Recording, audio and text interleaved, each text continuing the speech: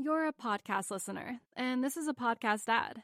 Reach great listeners like yourself with podcast advertising from Libsyn Ads. Choose from hundreds of top podcasts offering host endorsements, or run a reproduced ad like this one across thousands of shows to reach your target audience with Libsyn Ads. Go to libsynads.com now. That's LIBSYN ads.com.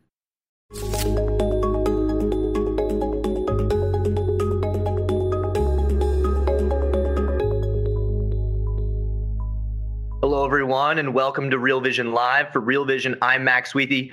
I'm joined today by Jim Grant. He's an author, historian, and the legendary founder of Grant's Interest Rate Observer. Thank you so much for joining me today, Jim. Oh, you're entirely welcome, Max. Nice to be here. Well, this is truly the pleasure is all mine here. And really, it was a pleasure because I got to read Grant's Interest Rate Observer actually for the first time. I have been a fan, and I've listened to— Where have you been, Max? Well, I've been poor. And so I have had the pleasure of being a Real Vision subscriber, and I was introduced to you through Real Vision and your series here and your wonderful interviews, but I got to read it for the first time. And as somebody who, really took the title very literally, I was surprised at how much you observed beyond just interest rates. So my first question for you is, what exactly is an interest rate observer, and how does it play out in your writing? Well, we got into business when there actually were interest rates. This was 37 plus years ago. God, you should have seen them, Max. They were towering. And by then, the world had been through a generation and a half's worth of a truly remarkable bear bond market. The yield started out at like 2.25% in 1946, and by the time it ended in 1981, they had ascended to 15%. So interest rates were all the rage. And then the topic was the discipline of real interest rates. Interest rates pitched well above the rate of inflation. And the thinking was that with rates so high, that the federal government would have to watch itself in its fiscal affairs, because after all, the bond vigilantes, they were a thing, would withhold their favors if they decided, the bond vigilantes decided, that inflation was coming on. So that was the kind of background setting to our founding in 1983. So interest rate seemed the very thing to the kind of the marketing sizzle. So fast forward a mere generation and a half, and here we are.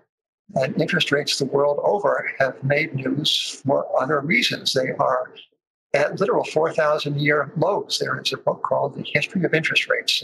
Scylla and Sidney Homer, co-authors. And if you plow through that, you will see that these are the lowest rates since 2000 BC, featuring, of all things, Max, more than $17 trillion worth of securities, price to yield less than nothing.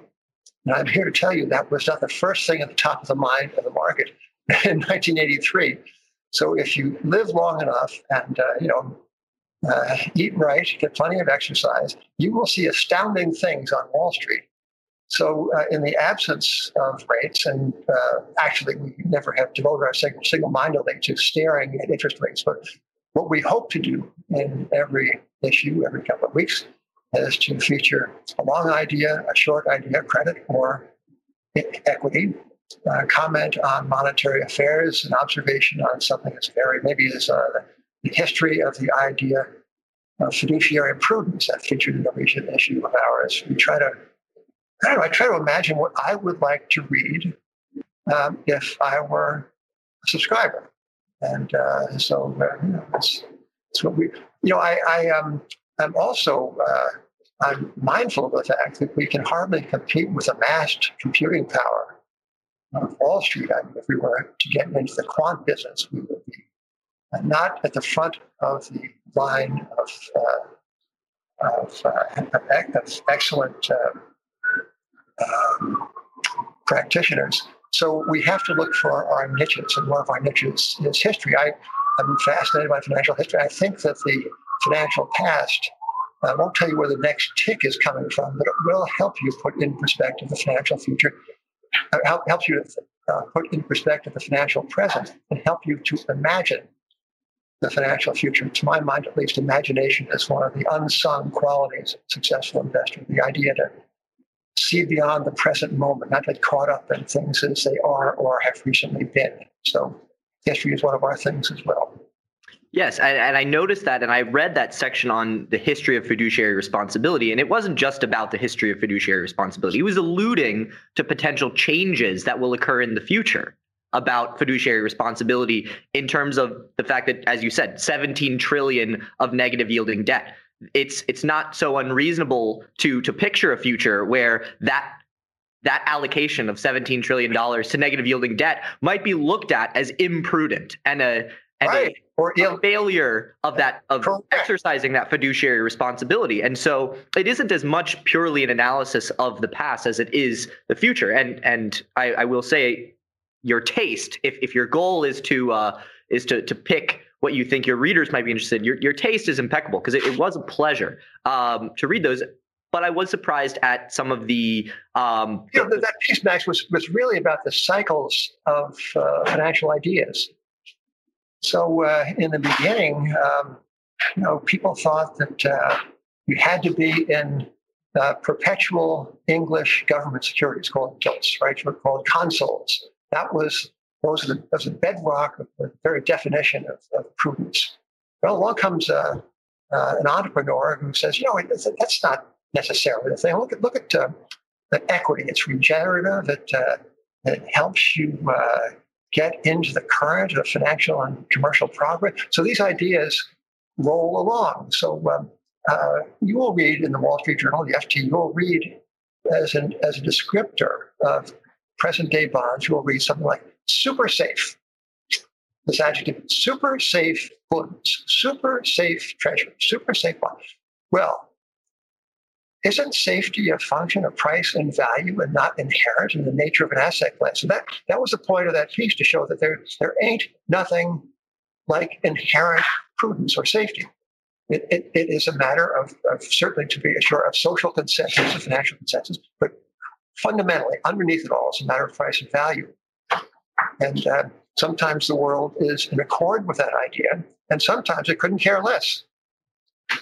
For the moment, I think the world could scarcely care less about price and value. Yeah, and you talk about the changing financial ideas, and anybody with a little bit of intellectual honesty would say that clearly you have a view. You do have a view, and perhaps that view is shaped by the financial history and the views that you've lived through. So you were born into the great bond bear market of the post-war years, and you as you said, you formed your business after the great inflation of the 70s. So one might ask, are you not keeping up with the times? Are your views influenced by that history? I need someone to think I'm not keeping up with the times. But it is an excellent question. I think to a degree we are all prisoners of our environments. Now, the good that a historian can contribute is to help people escape from that, they call it, I think the fancy word now is presentism. But I'm certain that I carry the luggage of the bond bear market and of the great inflation with me. I certainly wish I had chucked it off rather sooner. But I was born in July 1946. Bonds made their high in price and low in yield in April. Now, my mother told me about that, but I lived through from that moment to 1981. I lived through it all. So all I saw was rising interest rates to the extent that I paid attention in my very youthful years. When interest rates rose, that's what they did. So lo and behold, what has followed is we are now knocking on the door of year 40, if you can imagine. Year 40, this is the 39th year of the great bond bull market. And people, you have to have some gray hairs to have recalled the preceding bear market bonds. So I think that in possibly, now this might be rather self-regarding, but I'm going to propose that my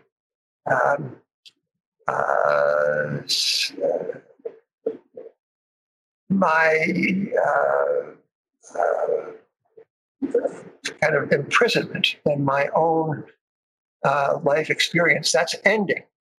And now I'm the carrier of the wisdom of what can happen to bonds at a time of fiscal recklessness and monetary malfeasance. So that's my story, and I'm kind of sticking to that, Max. But I certainly concede that a lot of the errors I've made over the course of better than almost 50 years now, and in or near Wall Street, a lot of the errors I made have been a lack of imagination about what can happen. So if you would ask me in September 30th, 1981, when bonds intraday hit 15% on the 30-year, tell me, Jen, do you think that in your lifetime, and may it be a long-lived one, in your lifetime, do you expect that you will live to see the 30-year Treasury bond trading at less than 1.5%? And I would say, for Pete's sake. Would you, Jim, do you expect that you will live to see a Japanese junk bond trading at 1% or Portuguese sovereign debt trading below zero? And I would not have answered. Why? Certainly because anything is possible in this time of financial heterogeneous heterodoxy. And we certainly live in a time of financial heterodoxy, meaning that anything goes. I mean, this is, in fact, let us get down to some of these charts, shall we? Yes. Now, yes. What we need is a visual aid here, Max. This is fabulous stuff. All right. The first one was going to sound, I promise you, I embrace you. This is going to sound a little bit antique. This is the saying of a lord of an English a nobleman in the first half of the 19th century. His name was Lord Liverpool. So I'm going to read it myself. The tendency of inconvertible paper currency is to create fictitious wealth bubbles, which, by the virtue, produce inconvenience. Don't you love that word, inconvenience? Yes. Max, you got to say you love it. It's very English. It's perhaps the most English part of that whole statement. Right. Okay. So what he is driving at is that without an anchor, without something in the way of a tangible definition of money based ideally upon a weight of a precious metal, that the temptation will be irresistible to overissue that currency, and the proliferating pound sterling or dollars or lira, what have you, they will tempt people into things they ought not to do. Speculate on unreasonable situations, pay unreasonable prices, and generate a bubble, which by its bursting will produce what the British would call inconvenience, and what we would call a really bad day at the office. Right? So that was laying down the law almost exactly 200 years ago. Right? So that would seem, as I say, to be somewhat of an antique statement, except I hope to show you that it is the very absence of such inhibitions as the gold standard that have led us to this really interesting juncture in finance. All right, so let's have the next one. So the next one, I think, is this is the unreal rates, right, as you call. So way back when, the thinking was that when you get a rate of interest, a policy rate of interest below the rate of inflation, you are asking for trouble. You are asking for inflation because it costs nothing in real terms to borrow. People will borrow; they'll overdo it. Another, not quite a contemporary of Lord Liverpool, but a guy after my own heart, named Walter Bagehot, said that money wants to be prolific and credit wants to be ubiquitous, meaning all around us. All right, that was during the gold standard, but real interest rates, very low or negative, would induce overborrowing. So we look at how, for how long we have been enjoying the fruits, speculative fruits of mostly negative real rates. All right, so on to the next one. So this is a little, this is our Thanksgiving cartoon, Grants, and this is a takeoff on Norman Rockwell's World War II series of the Four Freedoms. This is he called it freedom from want, and what the readers of Grants saw was that we actually have freedom from real interest rates, and that has informed and juiced up every single market under the sun. That has given us the everything bubble. All right, so on to the next one. So without the inhibition of a dollar convertible into gold at someone's request, and or other features of the dear dead days of more monetary and fiscal orthodoxy, what you have is you have a lot of borrowing, a lot of lending, right? So what this graph shows is headline, the House of Good Intentions, and it shows you that the rise, the pre-pandemic rise in federal debt, despite these laws and resolutions by Congress that attempted to rein in things on the federal fisc. For example, Gramm-Rudman-Hollings Balanced Budget Act of 1985. And then Budget Enforcement Act, a balanced budget, blah, blah, blah, blah, blah. None of it does any good because the dollar can be materialized at the tap of your keyboard, right? So on to the next one. And this shows the still grosser federal debt. This goes back to 1970 or so. And that's a fateful year in our financial history, because that was a year that Richard Nixon got in front of the TV cameras and said, no longer will the dollar be exchangeable into gold at $35 an ounce. But the dollar will be what the dollar will be. It'll be something that the market will decide, right? So from 1971 to date, the dollar has been a piece of paper or a digital impulse. And I submit to you that what this has given us is, or has certainly has allowed, has incentivized this immense issuance of federal debt. I mean, it took 190 odd years to get from the first trillion. And Ronald Reagan got on television around the time that bond yields peaked in 1981, the fall of 1981. He got on television and said, we have just reached $1 trillion in debt.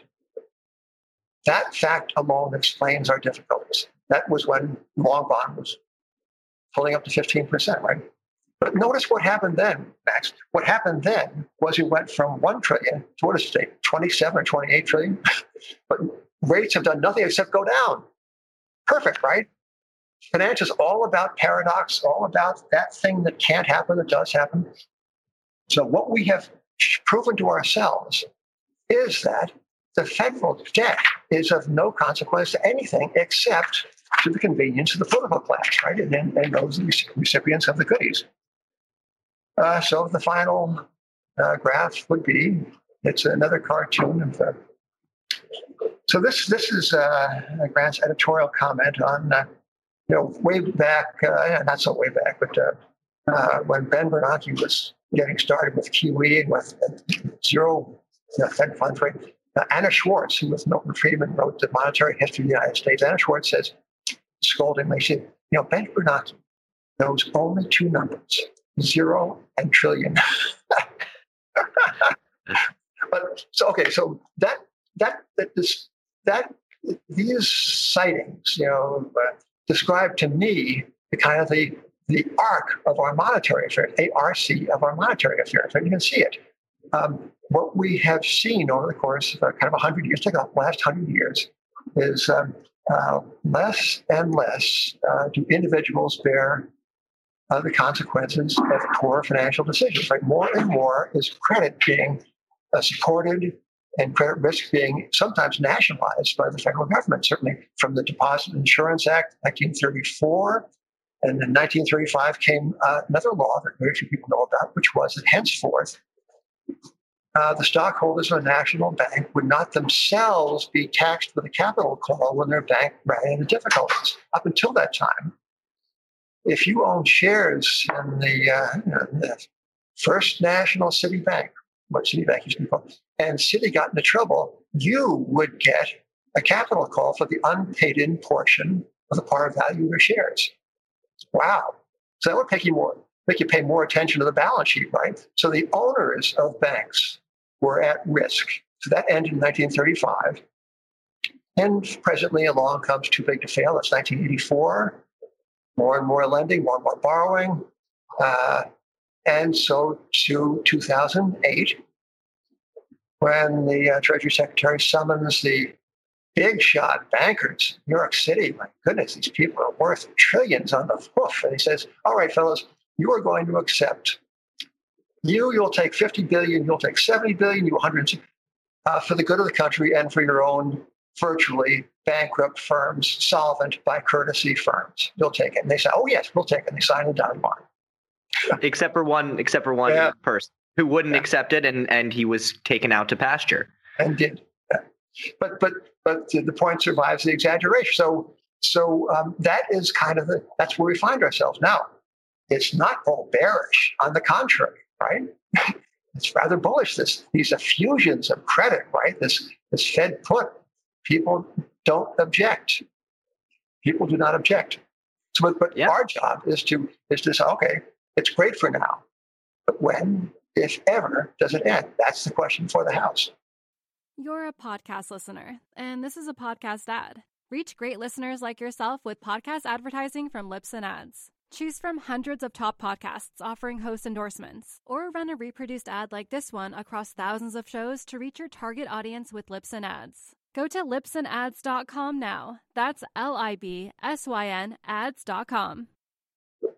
Well, we have a lot of questions from the audience, and many of them are along that line of when and what will be the cause? And if so, then what are the investable opportunities that arise from this unraveling or the popping of this bubble? And there are many bubbles that one could point to that are a result of this, either in equities, but you seem particularly focused on the 17 trillion of negative yielding debt and the bond market as the biggest bubble of them all and the most obviously bubbly. For lack of a better word. But before we get into that, there is a question from Brian in the audience, which I think is important. And you alluded to some of your errors over the years. But Brian wants to know, who do you look to when you need a contrarian opinion to challenge this view that you have? Yeah. Have these people changed over the years? And he adds that he's a big fan of your interviews and podcasts. And I know in particular, you had Stephanie Kelton at your grants conference this year to talk about MMT. So you aren't scared of a little bit of challenging to your view. Is Stephanie Kelton the type of person that you look at for the contrarian opinion? And how have the Stephanie Keltons of the world affected you as the years have rolled on? Well, the first person I consult is Mr. Market himself. And I have learned to have a much deeper respect for the currents of the market. I mean, I'm a little bit ambivalent about this because I absolutely deny that markets efficiently digest and reflect all available information at all times. The efficient markets hypothesis to me is of a piece with some of these post-Keynesian equilibrium models the Fed bases. It's unerringly accurate or irretrievably inaccurate for you. So you have to be. So I try to pay attention to what the market seems to be saying. Although the market today seems to be under the thrall of the monetary authorities. But so that's one thing. I pay attention to really intelligent people who absolutely think I am full of beans. Now, Stephanie Kelton might be a limiting example. She is a fabulous debater, and she is extremely thoughtful, and she has written this book that challenges every single notion of financial probity and good practice that I hold dear. You know, she says that when the Treasury issues a bond, it actually is that's Treasury's liability, but look, it's somebody else's asset. And of course, that's a truism. But when you stop and grapple with the postulates of modern monetary theory, it does you a world of good because you are forced to refine and adapt your own view to what you take away from that, and it sharpens perhaps your objections to other parts of that body of doctrine. But so I read the papers as we all do. I try not to linger too long over the things that reinforce my view. But isn't it fun to read somebody who says you're absolutely right? It is. I try. But There's a very close and dear friend of mine, Paul Isaac, who runs a hedge fund at Arbiter Partners, and he's a value guy. He is a very eclectic thinker. He seems to know everything. In fact, I once dedicated a book to Paul Isaac, one of my books to Paul. I said, Paul J. Isaac, comma, who somehow knows everything. Yes. And he is a very good sounding board. I pay attention to the quarterly pronouncements and analyses of Poisonton Investment Management. Now, just as wrong as I have been on bonds for, shall we say, politely, a while, so has Van Poisonton and his number one analyst, Lacey Hunt, been absolutely on the money. Interest rates could go to minus 20 percentage points. I'm not sure they'd be bearish.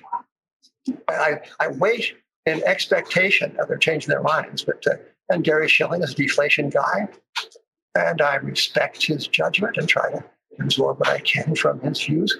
Was it Brian who asked the question? Jim Chanos is a short seller who is necessarily on the opposite side of almost everyone at most all times, right? And he will, I think he still does this, call the relevant sell side analyst into his office, invite him to sit down, say, let's have a talk about this situation. I want to hear the bull case. And every single, in Grants, we undertake security analysis every year, bullish or bearish, but we always begin analysis with a contrary point of view. We try to address that first, because if you don't do that, Mr. Market will surprise you with a left hook to the ribs, which really hurts. Yeah, I noticed that in your writing, and you don't throw your errors in the trash bin to be forgotten. Your most recent or the second most recent edition highlights one of your errors in a recommendation about a Mexican REIT, which has not performed. So you aren't scared of admitting your wrongs, but you still do have this conviction about the eventual popping of some of these bubbles. And I would like to ask, what will be the needle? What will pop this $17 trillion negative yielding debt bubble? And you allude to some of the investable opportunities that you think will absorb some of that $17 trillion. So I would like to start to address that question. What potentially could be the popping, and where is the money going to go?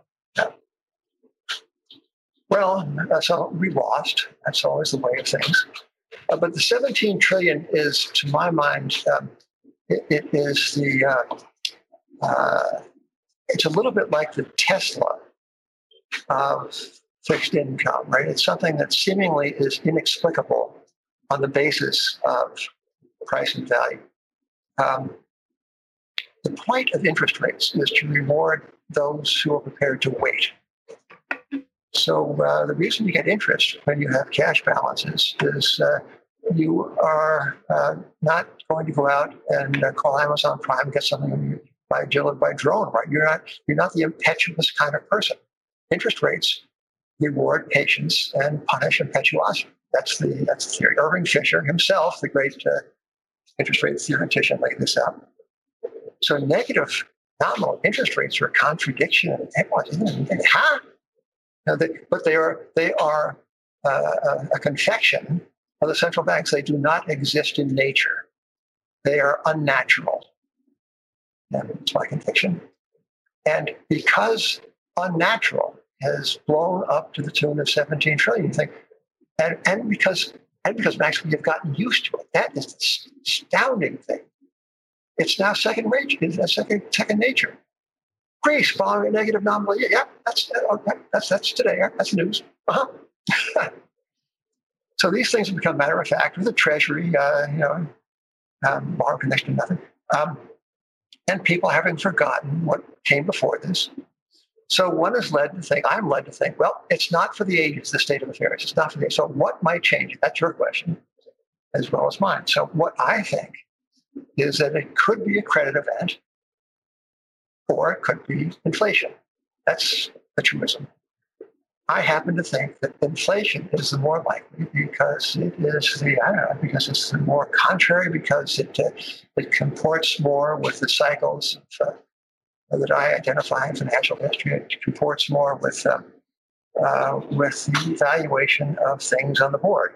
So what we cannot do, at least what I cannot do, is predict the future. I have proven that to my reader's satisfaction over the course of decades. But what we can do here is to observe how the future is being handicapped, right? And we can see where opportunities might lie from the point of view of valuation. And valuation is closely tied in with positioning and therefore with contrary opinion. So let's say inflation is going to be the pin that is going to finally find the bubble of debt and of negligible interest rates. There's certainly almost an uncountable volume of negative real interest rates worldwide. So that's the pin, what I say. Oh, that would make sense in a little way. Look at some of the things that you can point to that would indicate that the world is positioned wrong for this outcome, wrong in a huge, massive way. Well, first of all, is the very popularity of these bonds. You have to have bonds, right? Balance the portfolio. Never mind, they yield nothing. The bond is a promise to pay money, but we have no definition of money. Money is whatever they want to make it. Is that okay? People say, yeah, that's okay. It was not okay until about 15 minutes ago in the long sweep of financial history. So I say that the monetary system is broken, that bonds priced as they are an invitation to hasten the breakdown of this monetary system. So what do we do about it? Well, I noticed, I think in October, we had a sighting that still amazes me, which is that the market cap of Exxon intraday dipped below the market cap of Zoom. Now, Exxon was kicked out of the Dow, I think, in August. Yes. Then it was the longest surviving stock in the Dow Jones Industrial Average.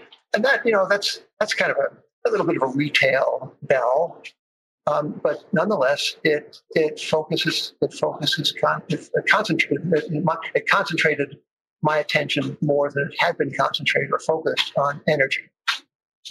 So we have, with the help of some friends of ours, including Lee Gehring and his partner Adam Rosenzweig, we have come to take a new and quite bullish stance towards energy. I should also add, with the help of the inspiration of our friends at Horizon Kinetics, this guy Murray Stahl is a very smart cookie. So what we see, Grant, now I'm not taking only for myself, is that a lot of energy investment opportunities are trading at generational lows. And the backdrop to that, of course, is not just the pandemic and the cessation of commerce and the collapse in energy demand, but it's also a function of the well-considered views of many people that fossil fuels are going away. They don't necessarily know when. And it's another reflection of the political pressure on people to conform with that very popular and, for all I know, accurate prescription, and to not go near Exxon even with somebody else's money. So to me, this is a setup in oil and perhaps especially in natural gas to at least consider this chain of events that would lead us to an unscripted inflation, to a lagged and at first and disbelieving monetary response to this unscripted, unimagined event, to a rate of inflation lifting off, seemingly at first inexplicably. And then people say, it's not going to be, it's just a blip. But by that time, the central banks will not have twigged on to it. They can't because there's so much debt. They could scarcely raise the funds rate 2.5% in 2018, right? The market sold off in the face of this. So so that is a rough description, not very orderly description of my current thinking about what might change things and how one might begin to think about profiting by this change. It would be a sea change not only in the world's perception of the investment merits of bonds, but also the world's expectations for monetary practice.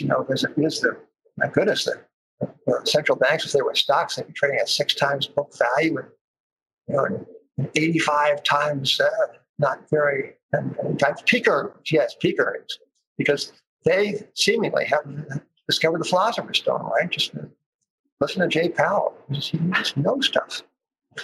Well, I would like to play the counterpoint to the negative yielding bond bubble, which is that it's an opportunity cost bet, and that if you actually see negative returns for most assets, you yourself in your interview with Lee Gehring, you talk about how commodity investing is fighting against the tide as efficiency with which we pull commodities out of the ground lowers the prices of them over time as we get more and more efficient. And that's human nature, is to strive for that efficiency. So what if that wins out, that efficiency wins out, and we see negative returns from commodities? Another famous bubble spotter, GMO, forecasts pretty negative returns from most asset classes over the next 7 years. And so if you are guaranteed to not lose as much in these negative yielding bonds, then the opportunity cost is there. We are awash with capital to allocate, and there's a shortage of assets to allocate them to. And so if that is the case, then perhaps losing 0.5% a year doesn't look so bad if the alternative is losing 7%. Max, you know what? You have the makings of a great investment, of a great central banker. That is the best speech I've ever heard defending the indefensible. Well, but I will. Yeah, let's say you are a big sovereign wealth fund, right? And you can't go out and buy Swiss franc notes and secret them in safe deposit boxes. You have too much money, so you are willing to accept minus 25 basis points for safekeeping. That is, in fact, an entirely defensible thing to do. I agree with you entirely. But I think that the fact that these rates are negative in nominal terms, the fact that the European Central Bank especially, I think, has gone out of its way to destroy the credit market's function of reflecting credit risk. These are huge danger signals about the stability and even the relevance of the bond market as a market. One point you made, I think, is a point that many have tended to make near the top of any market to which they are addressing themselves. That is that there is presently now a shortage of securities to invest in. That shortage will vanish instantly come the first downdraft. The Fed is apparently not able to contain. There will be a great redundancy of bonds to invest in come that day, and indeed a great redundancy of very high-priced equities. But I think you make a very good case for the case I don't believe in. Okay. All right. That's fair enough. I would like to switch now from my own questions to some from the audience. At Real Vision, we are fortunate enough to have an audience with wonderful questions, and they came in ahead of time, and we have some people asking questions as we sit here. But I would like to switch, and we got a question ahead of time from Kjell, who wants to ask about gold and gold miners. So we'll get into these potential plays to benefit if this bond bubble does end up popping. There's a current narrative that gold is no longer required as risk insurance, as the recent vaccine announcements will allow the world to reopen and reflate, which will drive interest rates higher. Maybe gold should be viewed as central bank lunacy insurance. If the world financial system can't function with interest rates above current levels, then central banks must constantly intervene in perpetuity. Could this be viewed as a central bank put on gold and thus very good for gold mining stocks going forward? Yeah. Well, that is in fact a very fine question. I think that the Fed is kind of both arsonist and fireman. It intervenes all too predictably in times of trouble to lower rates and infuse the system with more credit. The credit adds to the fragility of a system over leveraged as it is. So we become more leveraged, more encumbered with every passing cycle. The system is less able to absorb rates of interest that begin to knock on the door of yield. And there's another spill, another accident, and so the cycle continues. I think gold comes in handy for that particular dynamic. every investment asset class has its kryptonite. And for gold, that kryptonite is real rates of interest. Now, you should not own so much of this stuff, very little, in fact, perhaps, if you are of a mind that we are on the verge of a regime in which some central banks will allow us to earn a real rate of return on our savings. But I think we're a long way from that. So I think that gold is an investment in monetary disorder. It's not necessarily a hedge against it, because I think we have monetary disorder.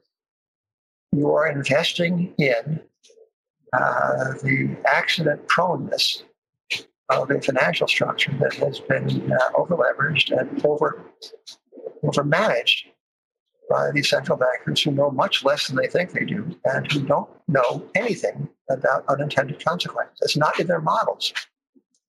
For these people are kind of these people. It sounds derogatory, doesn't it?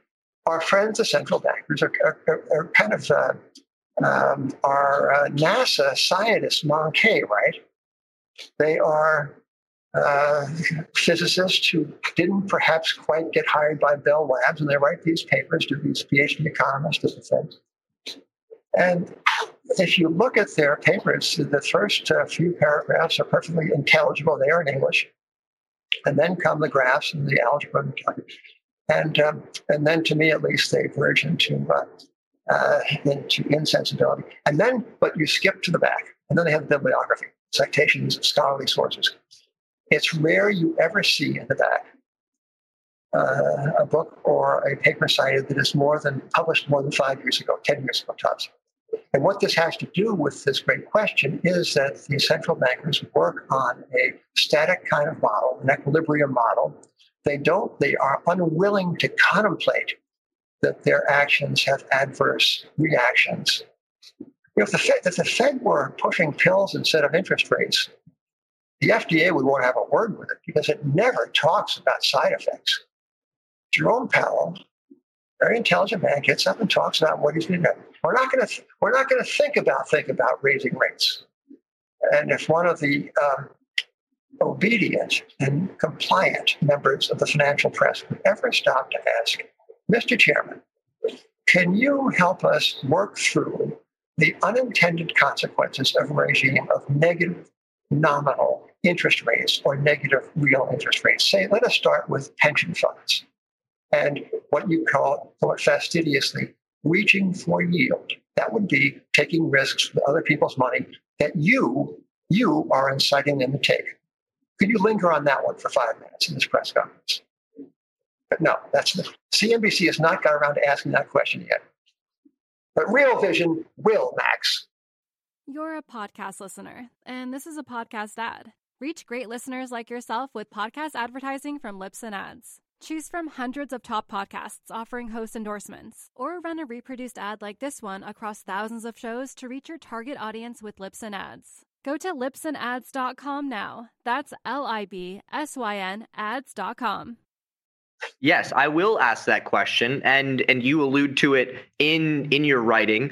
You talk about three corporate credits that you think are an example of that reach for yield. And really the credit market as the perfect encapsulator of these side effects. Do you think that the side effects are limited to just the credit market, or is that just the clearest encapsulation of these side effects? No, I think it's one clear encapsulation. For example, we had the steepest GDP collapse ever since they began keeping records in 1854, followed by the tightest junk bond credit spreads. So these things, again, don't occur in nature, right? So something's going on, Max. But I think that interest rates are prices, perhaps the most consequential prices in capitalism. And what we have going for us under the rule of the central banks is a regime of price control, which name, price control, is a very clarifying name because nobody's in favor of that. Not even the Keynesians are in favor of price control, but we have that. Now, 150 years ago, my friend Walter Bagehot uttered his famous saying that he alluded to the national symbol of Britain. He said, John Bull can stand many things, we can't stand 2%, meaning a rate of interest as low as 2% on government bonds would incite people and induce them to go and buy Peruvian centuries, by the way, which we just had another issue of. So especially abnormally or unnaturally or artificially low interest rates disturb the entire calculus of investment. They induce people to take longer risks, to reach for credit that really is not suitable for them or their clients, because everyone's competing for returns. Right? You can't opt out of the world. I'm in the business of instructing the world as a journalist, a little bit. Not all we do, but I have, as somebody with a soapbox, I have the privilege of once in a while saying to the Fed, you understand exactly what you're up to. But people who are watching that are in the business of making a return from their clients, that's not their game. What they have to do is take the world as it is, this unimproved world, which is the only one we have, and therefore not a bad world, and to make a go of it. So it's brutal for them.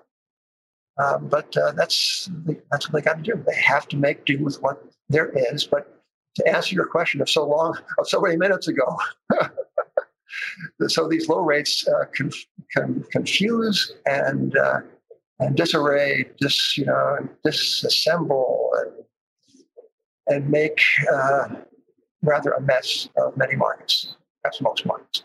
Well, we'll call it an inconvenience again. And a lot of the questions we got in are about what the central bankers have left to avoid potential inconvenience, assuming that is their goal above all else, is to avoid this inconvenience. So, we have questions about, do you think that we could see the IMF agreeing to impose with all member countries a debt jubilee? Are you of the mind that a debt jubilee is potentially possible? Nothing this year is impossible. We've seen it. So I rule out nothing. I've learned not to dogmatize, and what inclination I had to insist prior to 2020 has gone with this singular year. So yeah, I think a debt jubilee is not likely, but central bankers are up against this dilemma of their own making. The leverage of the world is kind of I think it's David Rosenberg said, it's kind of a tourniquet on the body commercial. It cuts off circulation, it inhibits movement, it's bad mojo. But how do they, if they were cunning enough, they would, or knowing enough, or clever enough, they would induce say 4.5%. You can explain that away. Right? But how to jump the shark from 1.8%, which I seem not to be happy with, to say 3 or 4 without getting to 10. That's the problem. Mm-hmm. They are in a box. I'm not going to help them get out of it. Yeah, well, we have another question about potentially the next step, at least here in the United States. Do you place? Tim wants to know what the probability you think of yield curve control being put into place, and what do you think would be the catalyst for them to implement such measures?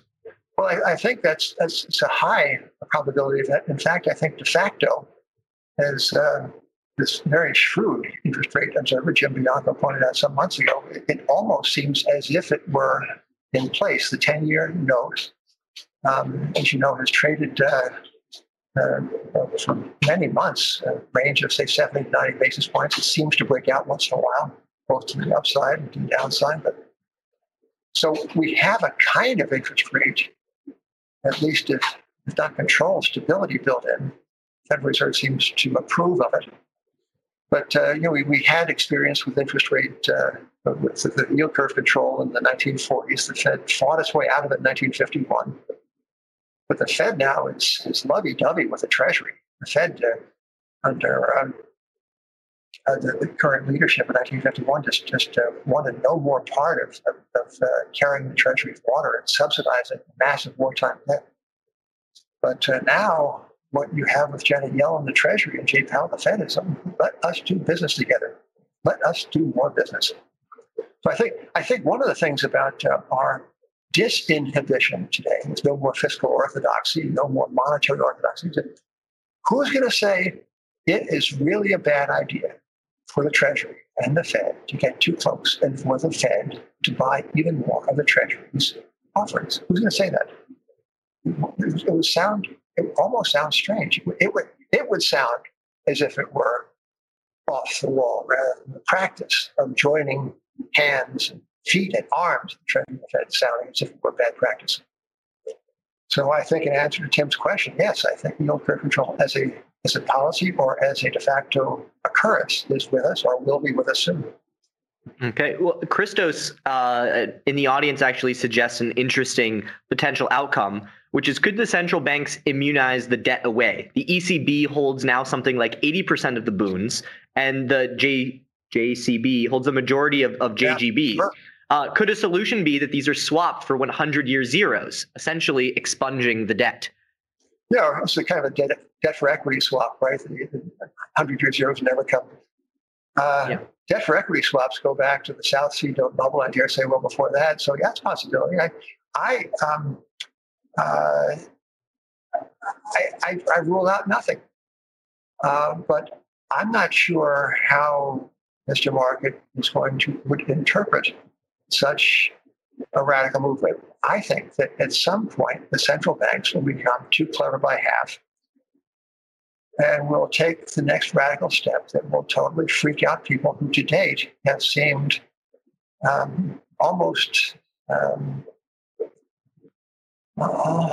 certainly unobservant about the steps we have taken to get where we are today. I mean, the fact the Fed has bought junk bonds, or more than important than buying them, signaled its willingness to buy them. That's much more important than the actual modest purchases for investment-grade corporates. I mean, what can prevent the Fed from buying equities? Janet Yellen, at one point some years ago, said, yeah, the Fed ought to think about buying equities. So the next crisis, what are the inhibitions? So this again, I think she actually suggested Congress to reconsider the charter and to open them up. And I think she said that relative to other central banks around, the Fed is relatively limited in their ability. DOJ has been buying ETFs. So, junk bonds are first cousin to equity. In fact, some of them are very close indeed to equity. So you could make one of these all too clever economist arguments that there's no big difference between CCC rated junk and equity, where it's simply taking a different portion of the capital structure in the interest of I think the phrase now used is market functioning. By the way, let me say one thing about the Fed's radical interventions in March. The Fed's radical interventions long predated March. In the fall, the repo market, the market for financing of Treasury securities went haywire in September. Right? So the Fed weighs in and infuses the repo market with with trillions of dollars over and over again. And Fed's balance sheet was growing at a rate in February that caused people to say, wow, whoa, this is a new thing. So this is a month before, was it March 26th and March 27th, a fateful, all-in policy lurch on the part of Jay Powell. So this has been going on for a long time. Every cycle it's bigger, every cycle it's more radical, and every cycle the investors accept it with fewer raised eyebrows. Oh yes, that's just the Fed being the Fed. Thanks a lot. Thanks, fellas. Yep. Well, there are some people who tend to agree with you, and Bobby points out that there's a significant net speculative short position in 30-year bonds. So some people tend to agree that there is some unwinding to happen here. Do you think that this trade is potentially right? And what do you think could unwind it? So when you think about people shorting the longer end of the curve, do you think that they're right, or do you think they're wrong? And if it were to unwind, what would take place? Well, of course, there's a lot of speculative interest in the bond market on both sides of it. If somebody's taking the other side of that against the 30-year bond, there is an ETF run by our friend Nancy Davis that is always a yield curve ETF. And you can get long this ETF, which would give you, you can express a view that the yield curve will steepen. That's the point. So these things do exist. I think the most likely candidate for a catalyst for a steepening of the curve would be, of course, a succession of inflation prints or a bunch of news that suddenly becomes undeniable. And you can imagine people saying, I looked past this inflation problem when we were printing money at the fastest rate in any peacetime era. That was in April, May, June. I looked past it when the federal debt climbed $1 trillion within a single calendar month. That was also in the spring. I looked past it when the supply chain seemed to break down on the back of government interventions to lock us all down. But now I say, these new inflation, I'm imagining now these new inflation things, this is a little bit worrying. So let me lighten up on bonds. So that's when this might begin to happen. And we'll see. Well, as my friend of mine used to say, we'll know more in 10 years, Max. Yes. Well, let's say that happens. Do you think the Fed starts buying longer duration? It might. Yeah. If I were running the Fed, and don't you wish I were, Max? If I were running the Fed, I would say, ladies and gentlemen, interest rates are prices, and we don't administer prices. We let them be discovered. And for that reason, we will not, the Fed, be buying longer-term bonds. We will allow the market to have its head express its view because, ladies and gentlemen, in the absence of market-determined rates, we are left with what we have, which is a cartelized banking system stuffed to the gills with the government's debt. We are left with a credit market that has ceased functioning to distinguish between and among credits. We are left with this statist contraption that some people on Wall Street call a market. It's not actually a market, ladies and gentlemen. It is our idea of what the market should say. That's the speech that ought to be given, but won't be given. So yes, the Fed may well buy longer-term bonds. Well, Jim, I think there are some people who probably would wish for that, but to use our word of the day, I think it would be far too inconvenient to have you. Very inconvenient. Maybe Judy Sheldon should get in the Fed board to give that speech in the councils of the Fed. In fact, let's make sure that happens. Okay. Well, we are running towards the end. Do you have a little bit of extra time? Because we got a bunch of questions that we haven't quite gotten to. I have a couple of minutes. I'd be happy to give short answers to short questions. Short answers to short questions. Well, you are on Real Vision, so we do have to ask you about Bitcoin and central bank digital currencies. So do you believe that Bitcoin or any other cryptocurrency can be considered digital hard money or have intrinsic value? I confess to you, this is not my cup of tea. I look at Tesla, which is, I think, at 920 times earnings or something, 120 something times enterprise value to EBITDA that makes $500 million and has $1 billion plus in tax credits. I look at Tesla and say, how is that? It's got 6-8-fold this year. And then I look at Bitcoin. And I think to myself, I mean, what's the intrinsic value? I don't know. People love it. It absorbs most of the electricity produced in Iceland. Or the fact it makes gold mining look green, but it has this fan base that prepared to say that there is a point of takeoff in which Bitcoin is going to go to $100,000 a coin. Can Tesla go to $500,000 a share? I don't know. But to me, Bitcoin is kind of a Tesla of a monetary asset. It's gold is its value is indeterminate. No? It yields exactly what Bitcoin yields. Its book value is exactly what Bitcoin's book value is.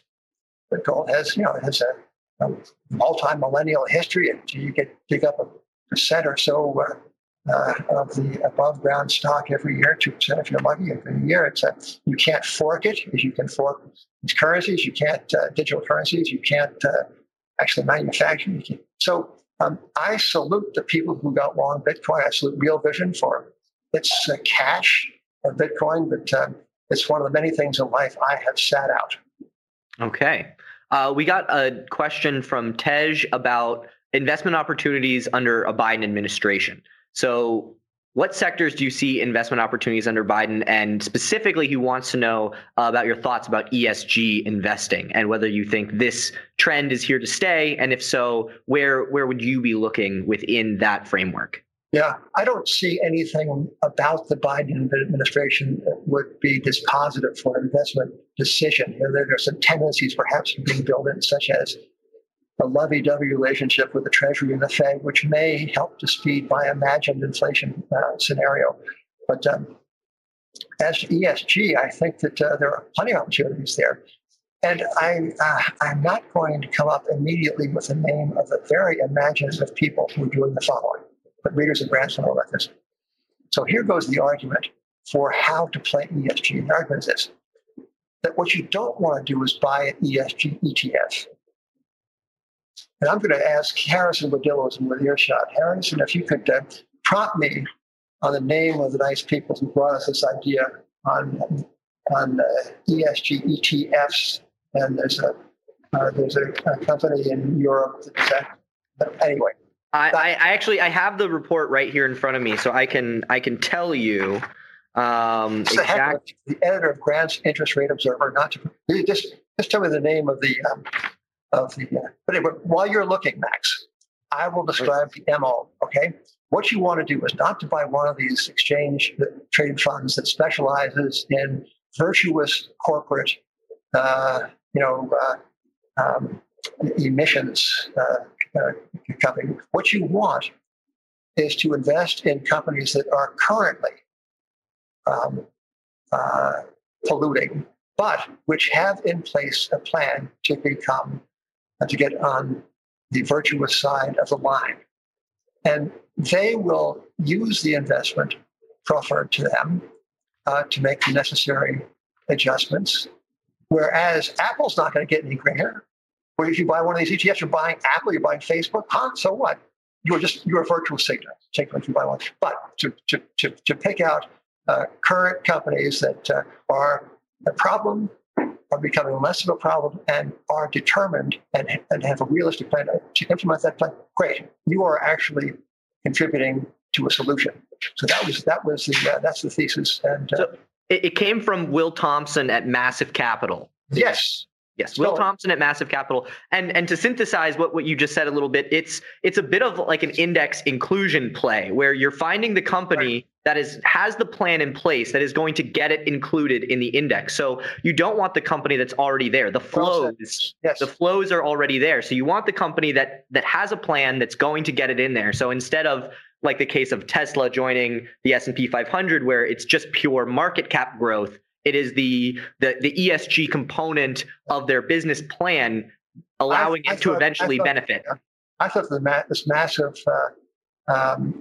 plan was just so imaginative and so right. It struck me as right at all counts. It's an investment proposition. And anyway, I'm all for it. Okay, well, since we're running out of time here, I'd like to give you the opportunity to leave viewers with a closing thought.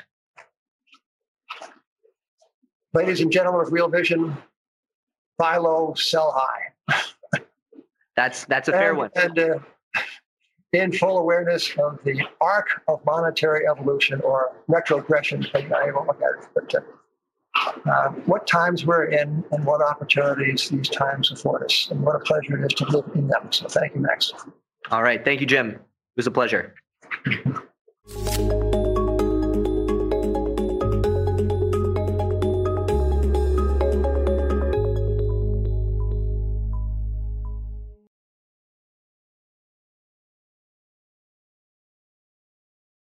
You're a podcast listener, and this is a podcast ad. Reach great listeners like yourself with podcast advertising from Libsyn Ads. Choose from hundreds of top podcasts offering host endorsements, or run a reproduced ad like this one across thousands of shows to reach your target audience with Libsyn Ads. Go to libsynads.com now. That's LIBSYN ads.com.